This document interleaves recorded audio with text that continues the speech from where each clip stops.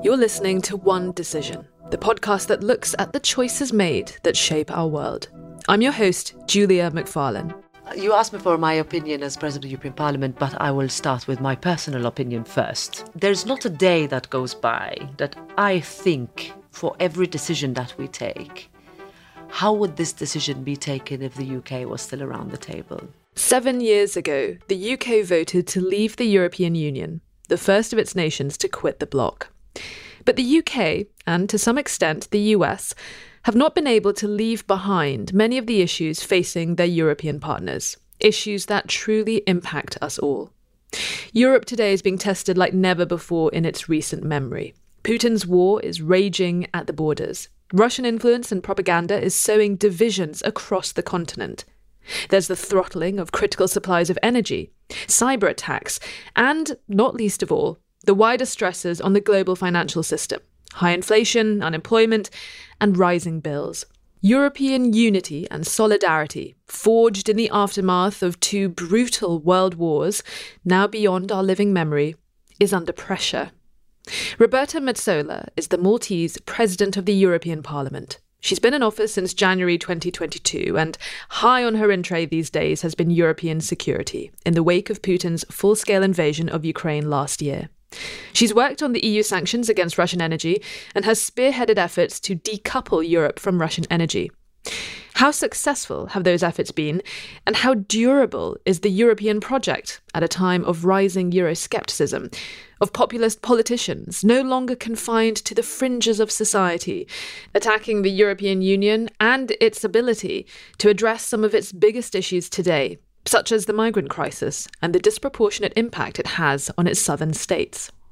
I met with Roberta Metsola last month in New York during the UN General Assembly, and I had a really fascinating conversation with her about Europe's security priorities.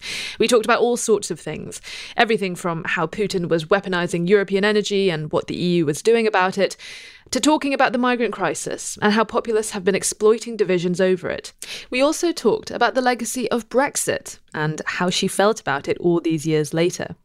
I was really surprised by some of the things she said, and so I'm delighted to bring you this conversation, only on One Decision. So on the 24th of February 2022, I think it was the loudest, I would have expected it to be louder earlier, alarm bell that we woke up to, with the realization that some countries in the immediate neighborhood of Russia, member states of the European Union, were 100% reliant on Russian gas. It was that realization that put us all around a table immediately, giving ourselves the need to take decisions about how to cut off our dependence, with an understanding that Russia, as always, had never seen energy as a way to help or to supply neighbors, but as a political tool. Two, how to help Ukraine, how to switch the dependence of Ukraine and connect it to the European Union's electricity market. Three, how to make sure, going into then the winter, we had enough gas stored. When it comes to storage, there was this phrase that went around quite a lot during the 2008 financial crisis, particularly in my country, in the UK, which was, you have to fix the roof when the sun is shining. Absolutely. Because obviously when it rains and there's a hole, you're in for a big trouble. How prepared was Europe for the immediate strains on energy and after the invasion of Ukraine? Well, I said earlier that it was an alarm bell because it was literally one thing where we had to start to list what our options were. Because you had some countries that are very advanced on renewables, and some countries that in parts of them people are still heating their homes with wood. This is the same European Union. These are member states where EU citizens in them realize that their equality of access is completely different. For different reasons, but purely, mostly economical.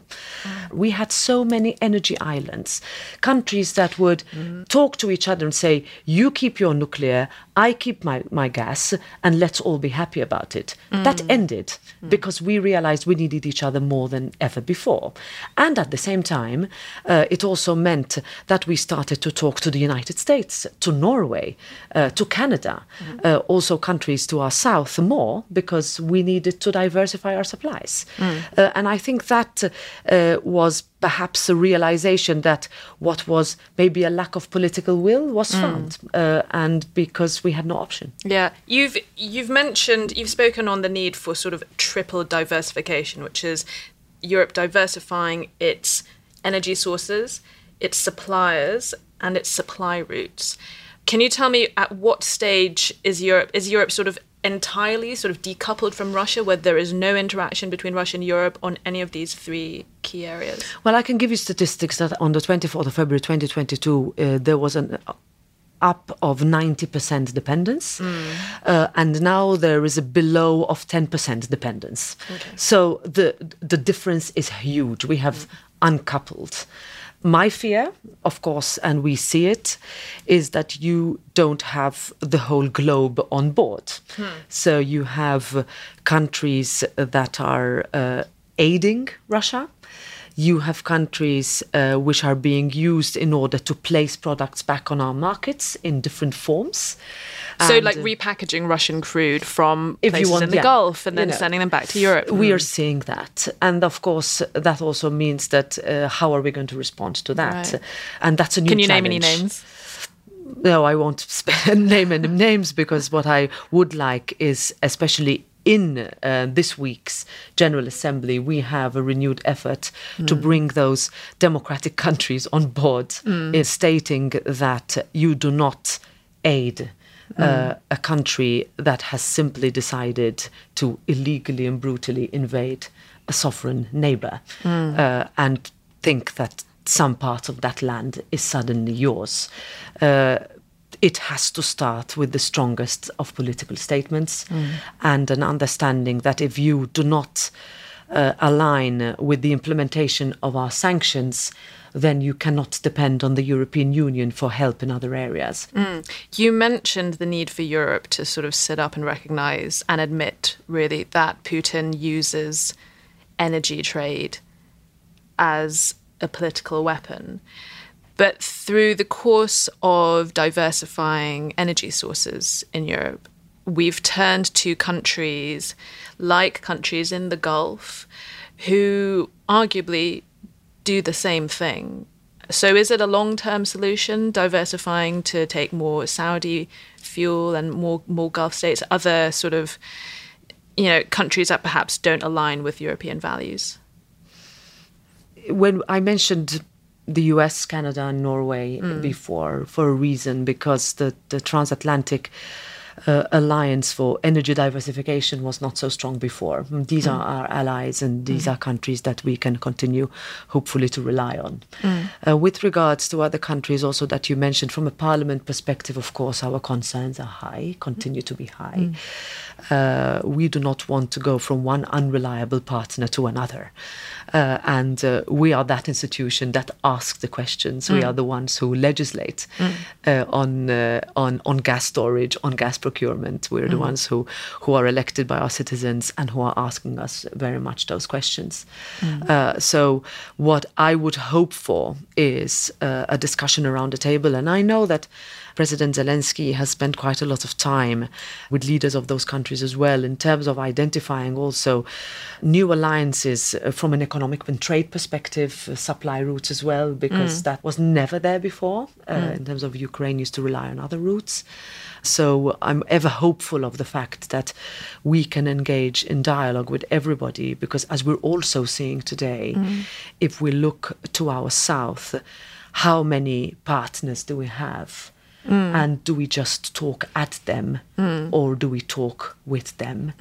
And I fear that the former is too true for too many. Yeah, that is absolutely something that is on my list of questions for you. Norway, Canada and the US you're sort of hinting that these are sort of your sort of stalwart allies, and getting a closer partnership through energy trade is an important part of that. I mean, the US, Canada, and Norway cannot feed Europe's needs alone.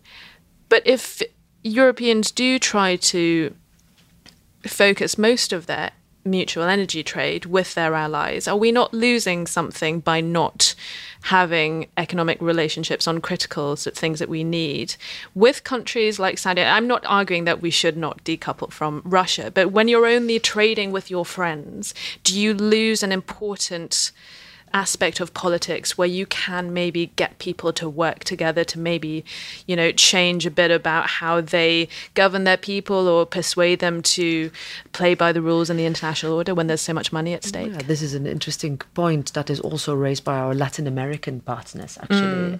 We had the EU Latin America summit in July, where our partners there said, talk to us more. We're talking about critical raw materials, without which any basic machine, either produced on European soil or imported, requires a certain finite amount of resources that comes from outside the European Union. So how can the European Union talk about its own strategic autonomy when 98% of permanent magnets, for example, come from outside?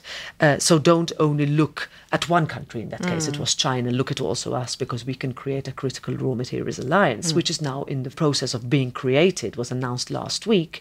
My opinion, too late, but at least better late than never, in order to identify, also with our partners in Africa, where we can share. In other words, where wealth can grow everywhere. And that does not mean basically emptying one country of its raw materials by bringing in your workers and leaving a devastation behind, which is happening right now in Africa. And it is extremely worrying for me, for our parliament, and also for the European Union, should be. But when we talk about, going back to what we mean by strategic autonomy, it's precisely this. In other words, where do we identify what we need, and how are we going to end up not being hostage either to our own decisions or to others? And we were not prepared for that debate 2 years ago. We were, worried about, as you said, the pandemic. And one of my main things, I've been in politics for a long time now, is that we need to admit where we failed. And we also need to admit where we don't explain our decisions. So Prime Minister said to me last week, I'm facing a situation where so many people this summer lost their homes because of floods or fires. But we're still in a situation where we're discussing solar panels on their roofs. And that's the only way I can get EU funds. And I need to tell my citizens that they can continue to rely on having help to have a roof over their heads. And if we lose that discussion, our citizens won't be able to understand how their bills are continuing to grow and absolutely no help whatsoever is being given to them. And it's creating, if you talk about, for example, specific countries, where heat pumps, Germany, for example, are discussing the introduction of heat pumps in homes. In the UK, there's a big debate about that as well. The cost is very high. And if you are a middle-income family, we're not talking about families or individuals who are below the poverty line, but those families that could otherwise survive month to month are now telling us they can't. How do we help them as well? Well, it's something that is happening around the world, but there are obviously huge economic stresses on Europe, and a large part, we've all been through the pandemic, we've all been through the supply chain chaos in 2021, and then the war in Ukraine. I think it is so important to sort of pay tribute to the unity that was displayed by Europe in coming together to support Ukraine, the willingness and the grit to put up with economic hardship in order to support Ukraine across so many countries, I think was a really important success story. But that European unity and resilience, it's going to be put under pressure as there are more sort of economic troubling headwinds, and particularly this year and into next year, the ECB has raised interest rates for, I think it's the sort of the 10th hike in 14 months or something. And don't get me started on the UK, the UK's interest rates. I believe there will be elections next year. Do you fear that European unity will start to fracture, or do you think there's going to be an issue with families under pressure turning to more sort of populist parties as a backlash to all of this? I was asked the same question a year ago, so 6 months after the war. Do you feel like fatigue has set in and we're not ready to take the next steps and people are going to start to look away? And I was as emphatic then as I will be today, that fatigue, it is our responsibility for it not to be set in. Statistics and polling show that support for Ukraine is still very, very high. Ukrainian communities are still active in our communities, so there is a lot of visibility to what is happening to a country. And now, as we speak, actually, is being bombed day in, day out. And there is an understanding in Europe that this is in our immediate neighborhood. And this could happen to all of us. I'm married to a Finn, and this is something we discuss at home a lot, that ever since I've been sort of close to that country with a very difficult relationship with Russia and its history, it has never been, the tension is palpable, people are worried about the possibility of this escalating, and if it escalates, where do we go? So that is why we need to continue to push the course, because that is exactly what Putin would want, that unity or starts to fracture. Now, in terms of internal decision making, I mean, what we've done is absolutely amazing. 11 packages of sanctions, 50 billion euros that are being earmarked in order to go for Ukraine in terms of reconstruction, but also continuing to help. This comes, of course, on top of a very difficult discussion internally. How does our budget adapt? We also talk about enlargement, how many countries could the EU grow to? For the parliament, it's very clear, this is economical as much as it is political. A larger European Union is a more secure one. Yeah, but that's quite a divisive concept. I mean, it was also quite difficult getting a lot of countries on board with those sanctions, like the Hungarians, the Croatians had a lot of dependency. It was always, all of them. In fact, you can see that every country, needed its own carve-outs. I can tell you from a sort of intimately reading and being in those discussions. But if you had asked me whether Ukraine would be a candidate country today and potentially starting accession negotiations by the end of the year, I would also have told you, no, I don't think that's possible. But it is there. When my country joined the European Union, together with 9 others, the same discussion was then, are we ready? And of course, it's particularly sensitive in a post-Brexit scenario. But this is one thing I could say, perhaps at the beginning of this mandate, so we are now in the end of a 5-year legislature, which has been quite difficult, is that I would have thought to see more countries, discussing whether or not to stay in the European Union. That discussion does not exist anymore. And that's because we have had to come together like never before. Now, but there has been a big rise in fringe parties, and there are populist parties, and perhaps a lot of these, if not Eurosceptic is the right word to discuss some of these parties on the fringe across Europe. Perhaps the intention is not to threaten to leave as the UK did, but certainly their aim is to frustrate the European project, and there has been a rise of that in recent years. And I think the responsibility is also ours. I consider myself to hold sort of a pro-European constructive majority in the centre of the political spectrum, and we did not communicate, discuss, listen enough. And you have people in rural areas, you have younger people in urban parts of the largest cities who feel disenfranchised, disgruntled. Next year in June, so the elections are between the 6th and the 9th of June next year, where the whole European Union will be asked to choose its next parliament and its next leadership, next commission, next representatives. And we have 4 countries of those where 16-year-olds will vote for the first time.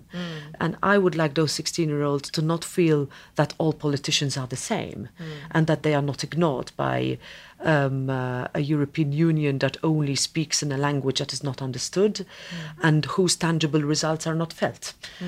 And I think we have a lot to learn by these national elections, where either people did not vote, as a result of which the extremes won, or people actually voted for the extremes.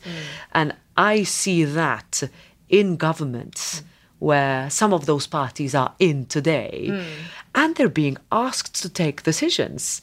And most of the decisions they take are not different to those that have been taken by the so-called establishment parties in the past. And that if you become, if you get elected on a, we call it the no factor, where you say no to everything, you realize that you can't govern like that. So I would say, engage in a debate and push back against the narrative that being climate ambitious, for example, is mutually exclusive to being competitive or creating jobs or losing the safety net that we need around our businesses and industries and being human-centric. And I think we can carve out that messaging in advance in order to keep that majority that we need, because otherwise, as you said, we will have a European Union down the line that is not recognizable to what the one I have grown up in, and one that is an institution I now lead, and we would only have ourselves to blame. Well, you talk about the need to listen to these people's grievances, and of course migration, and you must really hate being asked about migration by journalists because it's such a quagmire. It is a morass of an issue, and one that has no easy, clear solutions. But we have just in the last month we have seen 2 huge natural disasters on the African continent. On the other side of the Mediterranean, we have seen climate change leading to large parts of the earth becoming uninhabitable. We are going to continue seeing people trying to come to Europe because they are fleeing not just persecution, but also inhospitable landscapes.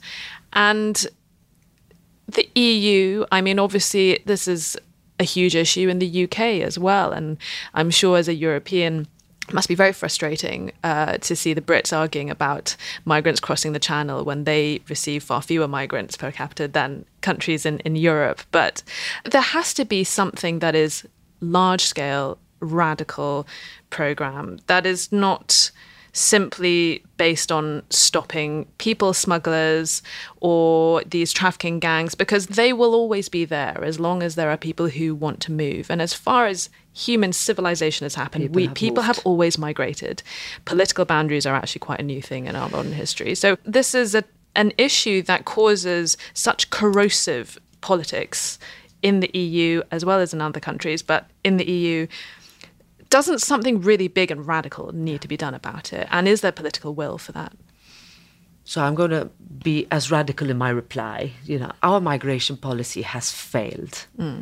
I've worked in this area for decades. I come from a country which is bang in the middle of the Mediterranean Sea and has been faced with a phenomenon, a challenge, but one that, as you say, will not go away.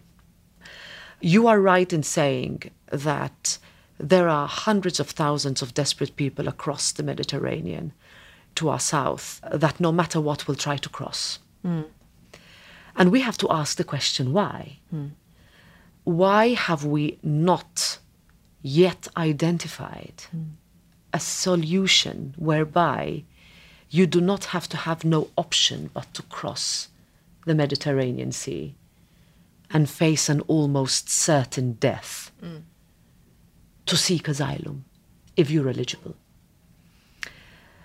Because what is happening today is that people arrive, small percentage are eligible, their asylum application is not processed quickly enough, they disappear, other countries immediately close the border so that you are stuck in one. The country and its leadership is in trouble. The opposition would be, is up in arms, taking any advantage. And here I talk about any opposition. This is not about right or left. This week we had 4 pregnant women who died in the Mediterranean Sea. We had yesterday a newborn baby dead on one of the arrivals. Minors who are alone arrived there without their parents, 14 and under. Cannot we not find a solution for us to be able to? And this used to be possible before. The United States used to have a very, very good resettlement program. The United Kingdom as well, the northern part of Europe as well, where you would identify individuals who would be granted what are called legal and humanitarian corridors to be able to find asylum in the European Union. Today, once you are rejected, there is no mechanism to return you. And I understand our populations when they are asked that they are in a situation where they have to, accept this is our international obligation, those who are eligible, then solidarity will be shown. But there is no possibility to process fast enough and return those who are not. And it makes such a difference, of course, between whether you have a land border or a sea border. Because those who have land borders can easily, you understand this from the UK, close. But you can't do that when people are arriving on boats. And look at us today, when we are still talking about needing to process applications faster, needing more solidarity, needing better returns, and cracking down on smugglers. Where are our discussions with our partners, countries of transit, countries of origin? Where are our, projects with those countries where, at least going back to what you said in terms of, there are compelling circumstances which give them no choice. I'll never forget the phrase of, it is safer for parents to put a child on a boat than to leave him on land. I mean, we are still there, and we have not managed to identify situations where you can really grant protection from outside the European Union and bring those in and avoid the drownings, avoid border crossings, and really not end up having to still debate between an open Europe and a fortress Europe. We haven't managed that. And at the same time, we have huge market shortages, labour market shortages. We're not even... Aging populations, decreasing workforce. It's almost like the solution is staring us in the face. And, this is a subject that is very close to my heart. And the easiest would be for us to say big words, and say this is, these are our solutions. We need to have multifaceted debates. And not talk at those countries. And maybe, I've taken a bit long, but I'm passionate about the subject. No, I appreciate it. Is that you can never forget that each person who tries to come to Europe, let's use the word try, or is aiming to come to Europe or anywhere else, is a person. You become blind to that by thinking that they're just statistics, they're just numbers. How many thousands today? Behind each person there are hopes and dreams. And what are we as a European Union, or actually as a world where migrants are persons are looking to seek a new life, doing in response? We haven't done anything, and that's extremely painful for me to have to say this today. The last question I want to ask is about the question of Scotland. The SNP often campaign on a basis of, if Scotland were independent, it could rejoin Europe. It is a difficult debate to be had in Scotland, and I think a lot of Scottish voters who hear this messaging from the Scottish government, from parts of the SNP, are fed a very optimistic, almost schedule on when and how Scotland could rejoin, and I use the word rejoin in quotation marks. The fact that I have the President of the EU Parliament sitting next to me, I would like to ask you on behalf of these Scottish voters for as candid an answer as you can give me on if that would be possible, if that would be likely, if it would be easy, or if the SNP are indeed selling Scottish voters a pipe dream. Well, thanks for that. You asked me for my opinion as President of the European Parliament, but I will start with my personal opinion first. There's not a day that goes by that I think for every decision that we take, how would this decision be taken if the UK was still around the table? Really? I do that. I spent years working in the security and terrorism migration field with the UK diplomats and then politicians sitting next to me. And their leadership, and I say it openly, is sorely missed. I think the same whenever we take decisions on Ukraine, on energy, on democracy, on human rights. And I have to say this because it's really one where I really, really, really regret the decision, even though I accept it as a democratic vote that took place and a decision of a country to leave the European Union, which was followed by a very difficult period and which has now finally, with the Windsor Framework, found its way in terms of a manageable move towards how do we work together as the largest trading partners, and also in terms of movement of people. Our people are there. I have a sister who works there, and everybody has a member of the family who works there, and it's actually one that keeps us going in the hope that we can get closer. In terms of an independent Scotland, so any country that would then ask to join. I travel a lot to countries. We didn't mention Moldova in this podcast. You have populations upon populations who look to Europe as their home. And for me, and this is the European Parliament position, that for any population who look to the European Union as their home, then our doors should be flung wide open. And every country has its own path. There is a process. That process is set. My country had to go through it. It took 10 years, a painful 10 years. There are some countries that have been waiting for much longer. Western Balkans ask us every day, where are we at? Do not forget us. We campaign, win, and fight or lose elections on the basis of European Union membership, only for us to be told that we need to wait even longer. And that's a sad reality, because my answer is that if we give that hope, then we need to walk our talk. If those countries are ready, then we need to be ready. Today we are a Europe of 27. We are not ready to be a Europe of 32, 33 or 35, 36 if you put Scotland there. And would Scotland be at the end of the queue? Every country would have to go through the process. But I'll tell you one thing. When I was in Kiev on the 1st of April, so a few weeks after the invasion, and I sat across from President Zelensky and I said, you will have to wait for the first step, which was the so-called questionnaire, where the European Commission sets out a set of questions after which you would need to reply, and then reforms are identified before you go to the next step. President Zelensky told me with a beaming smile, saying we will be able to answer that within 100 days. No other country has ever done that, but Ukraine did. So if a country is ready to be faster in and actually implement the reforms that are needed, then the next steps are always taken. So it's a process.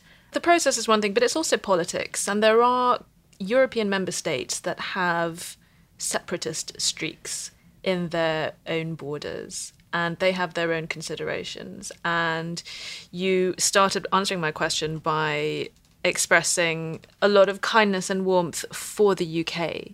And so there is the question also about if the EU were to accept Scotland, or to at least posture like they might accept Scotland, that relationship with the UK would surely be in jeopardy. So there's the politics to consider as well, because obviously on paper, yes, there is a process, and yes, it's a crossing the I's and dotting the T's. But the real answer lies in the politics and the political will, and a lot of these sort of stalemates with countries like Cyprus, like other countries around Spain, that have concerns that if they were to posture like they would accept Scotland, it would then start to foment their own separatist flanks. That is not a new circumstance. I mean, Cyprus, I will go there in a couple of weeks, without a united Cyprus, Europe is still divided, and that is clear. Spanish situation is particular at the moment because of the ongoing government negotiations.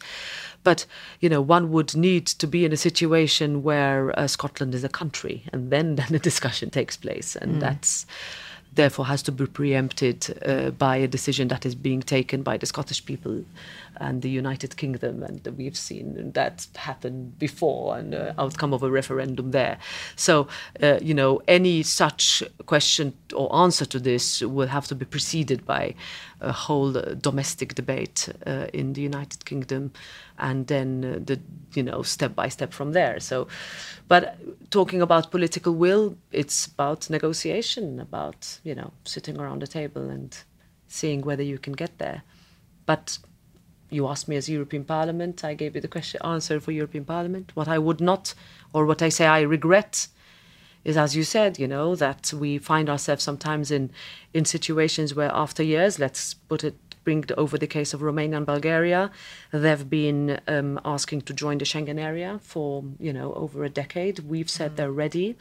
They are ready, legally, on the ground, everything, but politically they've been blocked. So that is what leads to a rise of Euroscepticism and extremism, if you will. And that is not a position that is held by the European Parliament, because the European Union is stronger if it is larger and if it is more integrated, while not giving up, of course, sovereignty of each member state and taking decisions where the European Union should not be taking them. I'm more of that point of view. But it's really one thing that we need to start to walk our talk and press, big, let's say, titles and headlines just won't work anymore. That's it for this week's episode of One Decision. We drop new episodes every Thursday. Like and subscribe so you never miss an episode. Drop us a line. Tell us your thoughts. What decisions have impacted you and where you live? You can write to us. Our email is onedecision@onedecisionpodcast.com. From me and the team, thank you for listening, and see you next time.